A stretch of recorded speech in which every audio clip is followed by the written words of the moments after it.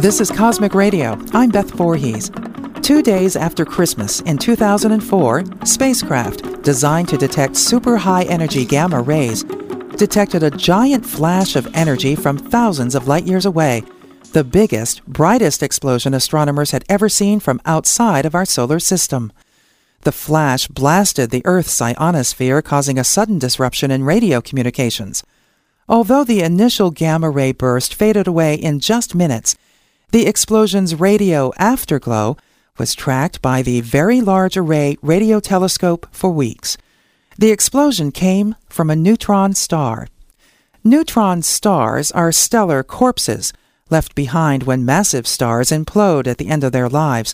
Thousands of neutron stars have been discovered and studied, but this one is different.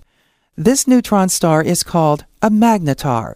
Its magnetic field is thousands of trillions of times stronger than Earth's. Scientists believe the giant burst of energy was somehow triggered by a starquake in the magnetar's crust.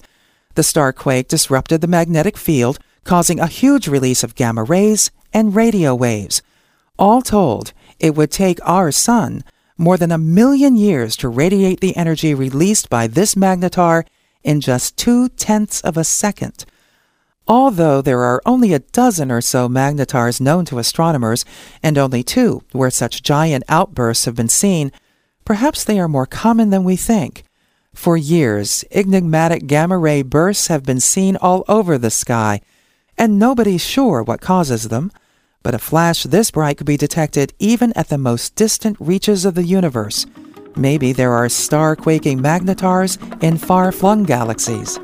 To learn more about magnetars, visit the National Radio Astronomy Observatory website at www.nrao.edu.